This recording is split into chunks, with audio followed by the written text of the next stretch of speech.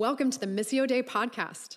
Missio Dei is a family of Jesus, joining God as he makes all things new in Chicago. Check us out online at missiodeichicago.com.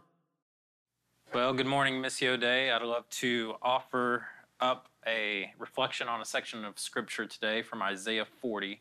Isaiah 40 is the second Sunday of Advent lectionary reading for this year. And I believe it's a passage that's helpful for us on this day and in this time. And I wanted to read it to you, Isaiah 40. And it comes after 39 chapters of judgment, 39 chapters of bad news, of despair, of God disappointed, in a sense, with his people through his prophet Isaiah. And this is the first verse, the first chapter of good news after 39 chapters of this judgment. He says, "Comfort, comfort my people, says your God. Speak tenderly to Jerusalem and proclaim to her that her hard service has been completed, that her sin has been paid for, that she has received from the Lord's hand double for all her sins.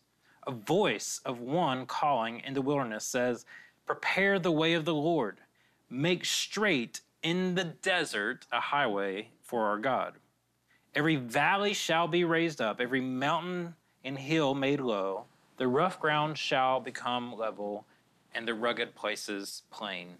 And the glory of the Lord will be revealed to all people, not just church folk, all people, and we'll see it together, for the mouth of the Lord is spoken." For a few minutes together, I want to talk about this idea that our calling is to make a way for somebody else. You know, in Advent, this is a time in which David talked about last week, that Advent begins in the dark. It begins in the dark places where God often is not seen, but yet somehow he comes about. And this week today, we're talking about being in the desert to make a way for someone else. And so when we come to the book of Isaiah, as I mentioned before, God is grieved. He peers over the balcony of heaven and sees his people and sees the condition, the way they've responded, the idols they've worshiped, the injustices that they've perpetuated. And he grabs Isaiah, his servant, and says, Isaiah, I want to have a conversation with you, essentially, in a nutshell. He says, Isaiah, come here. I'm very, very just seeing Israel, and I'm seeing her and the condition, and I'm frustrated with Israel. Predominantly, I'm frustrated with the most prominent tribe, Judah. You see, she's found herself in a miserable state. I'm frustrated with her because I love her so much. I love her so much, and yet, because I love her, there's just one thing that I could distill my frustration down is Israel doesn't trust me. She's trusted in Babylon. She's trusted in Assyria. She's trusted in idol worship. She's trusted in material wealth and other things in this world. But yet, I've been faithful to her, and I've been faithful to her parents. I've been faithful to her grandparents. But this generation refuses to trust me. They've made treaties and agreements with other nations, believing these nations will actually save them. And yet, those nations turn their back against my people. And so I'm weeping because that's where they are. And they're in exile. They're in a place where they are captured by the Babylonians when Isaiah is read to them. And you know what? They can't blame Satan. They've gotten themselves in this mess themselves. Now, before we judge Judah too harshly, all of God's people, we've all gotten ourselves in a mess before. All of us know what it's like to be backed in the corner, to look at things and look for comfort in other things as the source of our salvation and deliverance. And I know this pandemic has us all looking for comfort. I know many of my conversations is wondering and asking other people how they're finding comfort, whether it's guilty pleasures or other things in this world during this pandemic. And I think we easily forget the purpose of Advent during this time as we find comfort and security in our money, comfort in pleasures, comfort in retail therapy and chocolate, and comfort in Netflix and other things that are all relaxing but not renewing. But today, Isaiah 40 offers us a different eternal kind of comfort, something to find true comfort in. And that's what I want to offer you, is this this call of Advent is that there's two things I want to talk about today. Something to find comfort in and someone to make a way for. Something to find comfort in and someone to make a way for. And I believe the desert, the times like now, the times like in Isaiah 40, they have a unique way of revealing who we are trusting in, who we are following. But the desert is the place we can truly experience eternal comfort, because we wouldn't need to be comforted if we had everything going well. And so Isaiah says, comfort, comfort. God tells Isaiah, say, comfort, comfort to my people. The word comfort in Hebrew means to breathe. I love that. He's saying, breathe, breathe. I know you're pressed down. I know you're suffering. I know you're depressed. I know you're in despair, but just breathe. God says, come here, Isaiah. See my people? They're living by the river's edge in tears. And just picture someone distressed, beaten down by life. He's saying, Isaiah, go put your hand on them and on their back and just say, breathe, breathe. And they're probably having one of those ugly cries right now after 39 chapters of hearing God's judgment. But now he's saying, I'm not going to leave you or forsake you. I'm always here for you. I will never abandon anything. And so you would expect God to come and say, I told you so, right? They've gotten themselves in this mess. And many of us, maybe you are in a mess. Maybe you're in a financial mess or a family mess. Maybe you are in a moral mess. Maybe, I don't know. We aren't talking about a God laughing at you, saying, I told you so, delighting in your failures. We have a God whose word to you this morning is breathe, breathe. Comfort, comfort. And how can you think about this? Like, God continues to be so light with our mess. Like he says, speak tenderly to Jerusalem. Her iniquity, her rebellion, her transgressions are pardoned. And what I find appalling is nowhere does it say that Judah even acknowledged or asked for forgiveness. He just says, hey, you know what? Just go announce to her, I've already forgiven her, paid in full, double of grace upon her life. And I love that. I've been thinking about that, about this idea of being paid in full, that our past, present, and future is paid in full. And it reminds me one time after church, my family, my kids love McDonald's. It's always a tension point for me because I'll walk into my family house with a bag of McDonald's, and it feels like I have to conceal it sometimes because it's called the McDonald's bag of shame in our household. It's just something about it feels dirty but good, right? And we go to McDonald's and we order and we spend about $15 to feed our whole family at McDonald's. And we get to the drive-in to pay and they say, sorry, we don't need your card. Someone's already paid for your meal. And I'm like, I didn't see anybody in the drive-thru. I don't know, was it no one else from our church eats at McDonald's after church. Like, who is this? Who's this person? And we didn't know. And I'm just looking around, who paid for this meal? And I'm here to tell you today that you need to know that your bill has been paid in full, that you don't have to look around wondering if God will do it. You don't even need to ask his permission if he will do it or can he do it. He just does it. You don't even need to confess a thing this morning as we think about Jesus' return and his first coming. You need to know that in between the cradle and the crown, Jesus paid it all to him I owe. That 2,000 years ago, your bill was paid by Jesus on the cross. And now notice what he says. He says, her iniquity is pardoned. And it says, a voice is crying in the wilderness, prepare a way for the Lord. He says, don't forget, people who've blown it, I'm not here to judge you. Your bill has been paid. But I want you in the response to prepare and make a way, a straight way for others to God. I've not only brought you redemption, he's saying, I have a call on your life. So imagine with me, now, this is probably years ago when that meal was paid, I get a phone call from someone, and it's a woman, and she says, you know what, Brian, I'm the one who paid your McDonald's bill.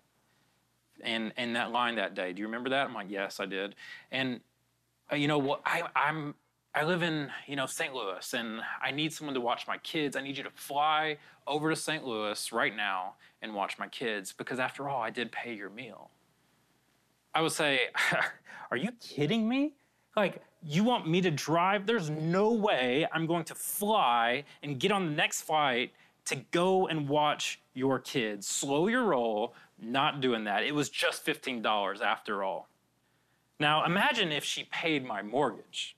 Now I'm going to be on the next flight. I'm going to go and watch her kids. I'm going to watch her neighbors' kids. I'm going to use my vacation time. I'm going to do whatever I can. Why? Because the greater the redemption, the greater the response.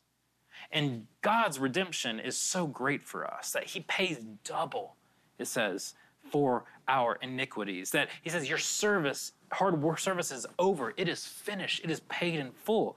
This is just such good news that the Christian message is all about. Jesus, tell me what you want me to do. I'm all yours. You've done such a great work for me, right?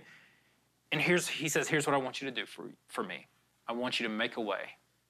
I want you to lower the mountains, the obstacles from people finding me, and I want you to raise up the valleys, those on the margins and the oppressed, those who are too low by society in reaching me.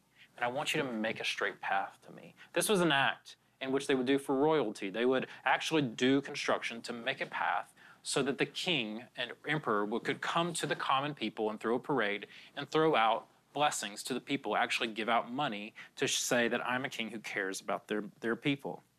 And God is saying, and Jesus will fulfill this, that you are to make a way for me. And so our response today is to make a way for somebody, to live for the king's agenda. God has brought you here today, not just to give you material wealth, not just to give you a comfort in this earth that's fleeting.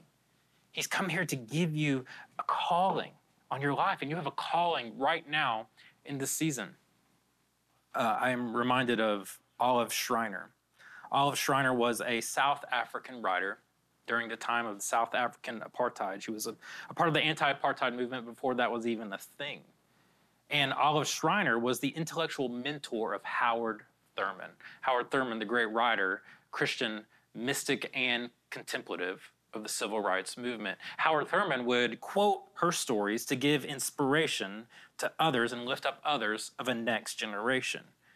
Olive Schreiner would often look at nature. She wrote a book about the story of an African farmer. And she would always look at nature and say, you can look at creation long enough. If you look at it long, you'll see more about your God. And she tells a story of a young girl in her book, a story of a young girl who is looking at a small river.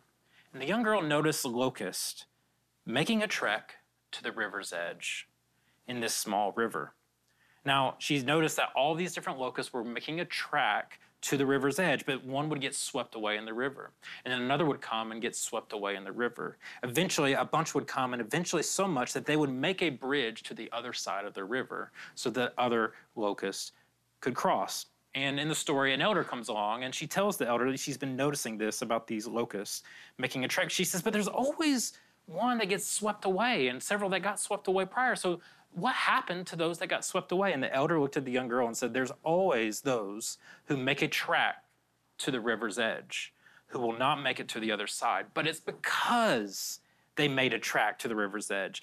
They are the reason we are able to make a bridge to the other side. I love that there's others who have made a track to the river's edge, and they're the reason you and I are here today. There's others in the past that are just in the footnotes of God's story, and they are why you and I are here today. And they've been lost in the history of what we often think of. And I think of, I don't know about you, but I think of, my mom, my parents.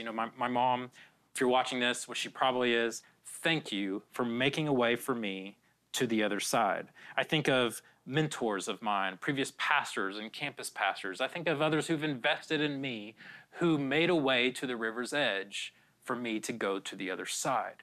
And I believe that we've lost this idea, and when we get to this passage in Isaiah, fast forward thousands of years, there was a community called the Qumran community. You see, the Qumran community, out of that was born a man named John the Baptist. And he was one who made such a track for Jesus. There are people who've built a track to the river's edge, and John the Baptist made that track. He believed this scripture he was a part of the fulfillment to prepare a way in the wilderness to make a straight way to God. In the Qumran community, you see, John, there's something unique here. He comes in a period when the synagogue had been captured by Roman rule. A little short, brief history moment for you. The intertestament period of the Bible, the synagogue was captured by Roman rule. And because previous to this period, something known as the Maccabean Revolt, they pushed back the Persians who sought to destroy the Hebrew community. And as a result of Rome coming in, Rome knew the value of the temple, that they didn't want another Maccabean revolt to happen. So Rome captured the temple. They raised up high priests to be in charge of the temple, and those high priests were to answer to Rome to make sure that the Jewish people stayed pressed down and in occupied territory. And the goal is this, is to proclaim faith, to preach it, that it was always keep things private but not public. Keep it personal but not public. As long as you don't get into public issues, we're okay. But this Qumran community saw the corruption, and they went off into the desert. They took this making a way in the desert. They made the desert literal, and they not the making the way figurative, to make a way for a new Messiah that would come. And John the Baptist, raised in this Qumran desert community, he had this identity that he knew and had his ego in check. It's not about me, it's about Jesus. And it's about the next generation. We have to keep our egos in check to know that this life that we're living is not a platform for us to be the star. It's for us to be the spotlight onto the true light of Jesus and to make a way for others. John the Baptist knew his limitations. He would say later, I know who I am and I know who I am not, that I must decrease so he must increase. And the deal is this. John the Baptist, he took this verse as a sense of calling, and he knew that he had an assignment in the desert. I love that. That John had an assignment in the desert. A desert, if you think about it, is a place of insignificance. It's a place where things are barren. A place that isn't growing, a place of low resources. And the thing that God's been saying to me through this, and I want to share with you, is that some of us need to accept our desert assignment. So you see, some of you have been called to a place with little resources. Some of you are called to a place with little growth happening. Some of you are called to a place that seems insignificant in the greater picture. And your impact is not on the fruited plain, but your impact is in the desert. And if we are to be who God calls us to be, we must be willing to accept our desert assignment. That there's so many desert assignments right now that we have a literal food desert on the south side of Chicago. We have issues in the healthcare and education with remote learning and other areas, the service industry, those who are on the front lines serving our country, keeping businesses open. You need to know that you have a desert assignment that we must accept, that things will never grow at the level that you would want to at the desert assignment, but you have to be comfortable where God calls you. The journey for us is to prepare the way of the Lord, to see our ego and keep it in check. That means lower the mountains that are removing the way. It also means raising up others that are pressed down. And it means that we're to make a way for somebody. Our calling is to pay it forward, to continue to think about who are we making a way for? Who are we continuing the lineage in the history of our God that continues to make a way? And I know this is a simple reflection, but I think it's a powerful one to think about, that the greater the redemption, the greater the responsibility, the greater the response. And God, if you've done that kind of redemption, what is my calling? I said a couple of weeks ago that the stories we're a part of will ultimately tell us the role we play. And when we see that this grand redemption renewal project is the story we ultimately belong to, we will answer to God and say, what role do you want me to play? And he says, prepare the way. Make a way for someone else to make a highway to God. After all, that's what the whole faith lineage has been about. Advent is about making a way, making room for Jesus, right? You know the story, that there was no room in the inn, that the whole point was that we need to make room for Jesus in this time. You see, before there was Jesus, there was Mary and Elizabeth. Mary and Elizabeth, Mary literally was the first person to ever make room for Jesus the Messiah, literally making room as she was in preparation to give birth to Jesus. And before Mary and Elizabeth, there was John the Baptist. And before there was John the Baptist, there was Isaiah. And before there was Isaiah, there was Solomon. And before there was Solomon, there was David. And before there was David, there was Saul. And before there was Saul, there was Samson. And before there was Samson, there was Deborah. And before there was Deborah, there was Joshua. And before there was Joshua, there was Moses. And before there was Moses, there was Joseph. And before there was Joseph, there was Jacob. And before there was Jacob, there was Isaac. And before there was Isaac, there was Abraham. And before there was Abraham, there was Noah. And before there was Noah, there was Cain and Abel. And before there was Cain and Abel, there was Adam and Eve. And before Adam and Eve, God was in the beginning. You see, the story of our faith is about the people of God who make a way to the river's edge, to make a way to God, for others to join in the story. So I invite you during Advent to invite people to the Prince of Peace, the King of Kings, the Lord of Lords, in which every knee will bow and every tongue confess that Jesus is Lord. Amen. Let's pray. God, may you bless us today. May you keep us. May you shine your face upon us. May we see that as we're in the desert, may we never forget our assignment so that we make a way for others to God. May we lower the mountain idols. May we raise up the valleys. May we proclaim to others, breathe, breathe. In a time when we are all reaching and grabbing for comfort, may you be the one who comforts us, holds us, speaks tenderly to us. Isaiah later says that you will carry us in the arms like a lamb and be very close to God's heart. So I pray for many of us that in this season that God will carry you, that he will carry you close to his chest, and you will hear the very heartbeat of God. That you will hear the heartbeat of God upon your life. You will hear the heartbeat of God upon your calling. You will hear the heartbeat of God moving. Holy Spirit, would you move in our spaces right now so that we can be your people and we can block and move and create a way for others to come. And may we thank God for those who came before us, who made a way for us. But not only that, we thank you, God, for Jesus, who made a way for us, who gave his life, who was crushed for the iniquities of us all, who was stricken, who was left, abandoned, who was beaten, mocked.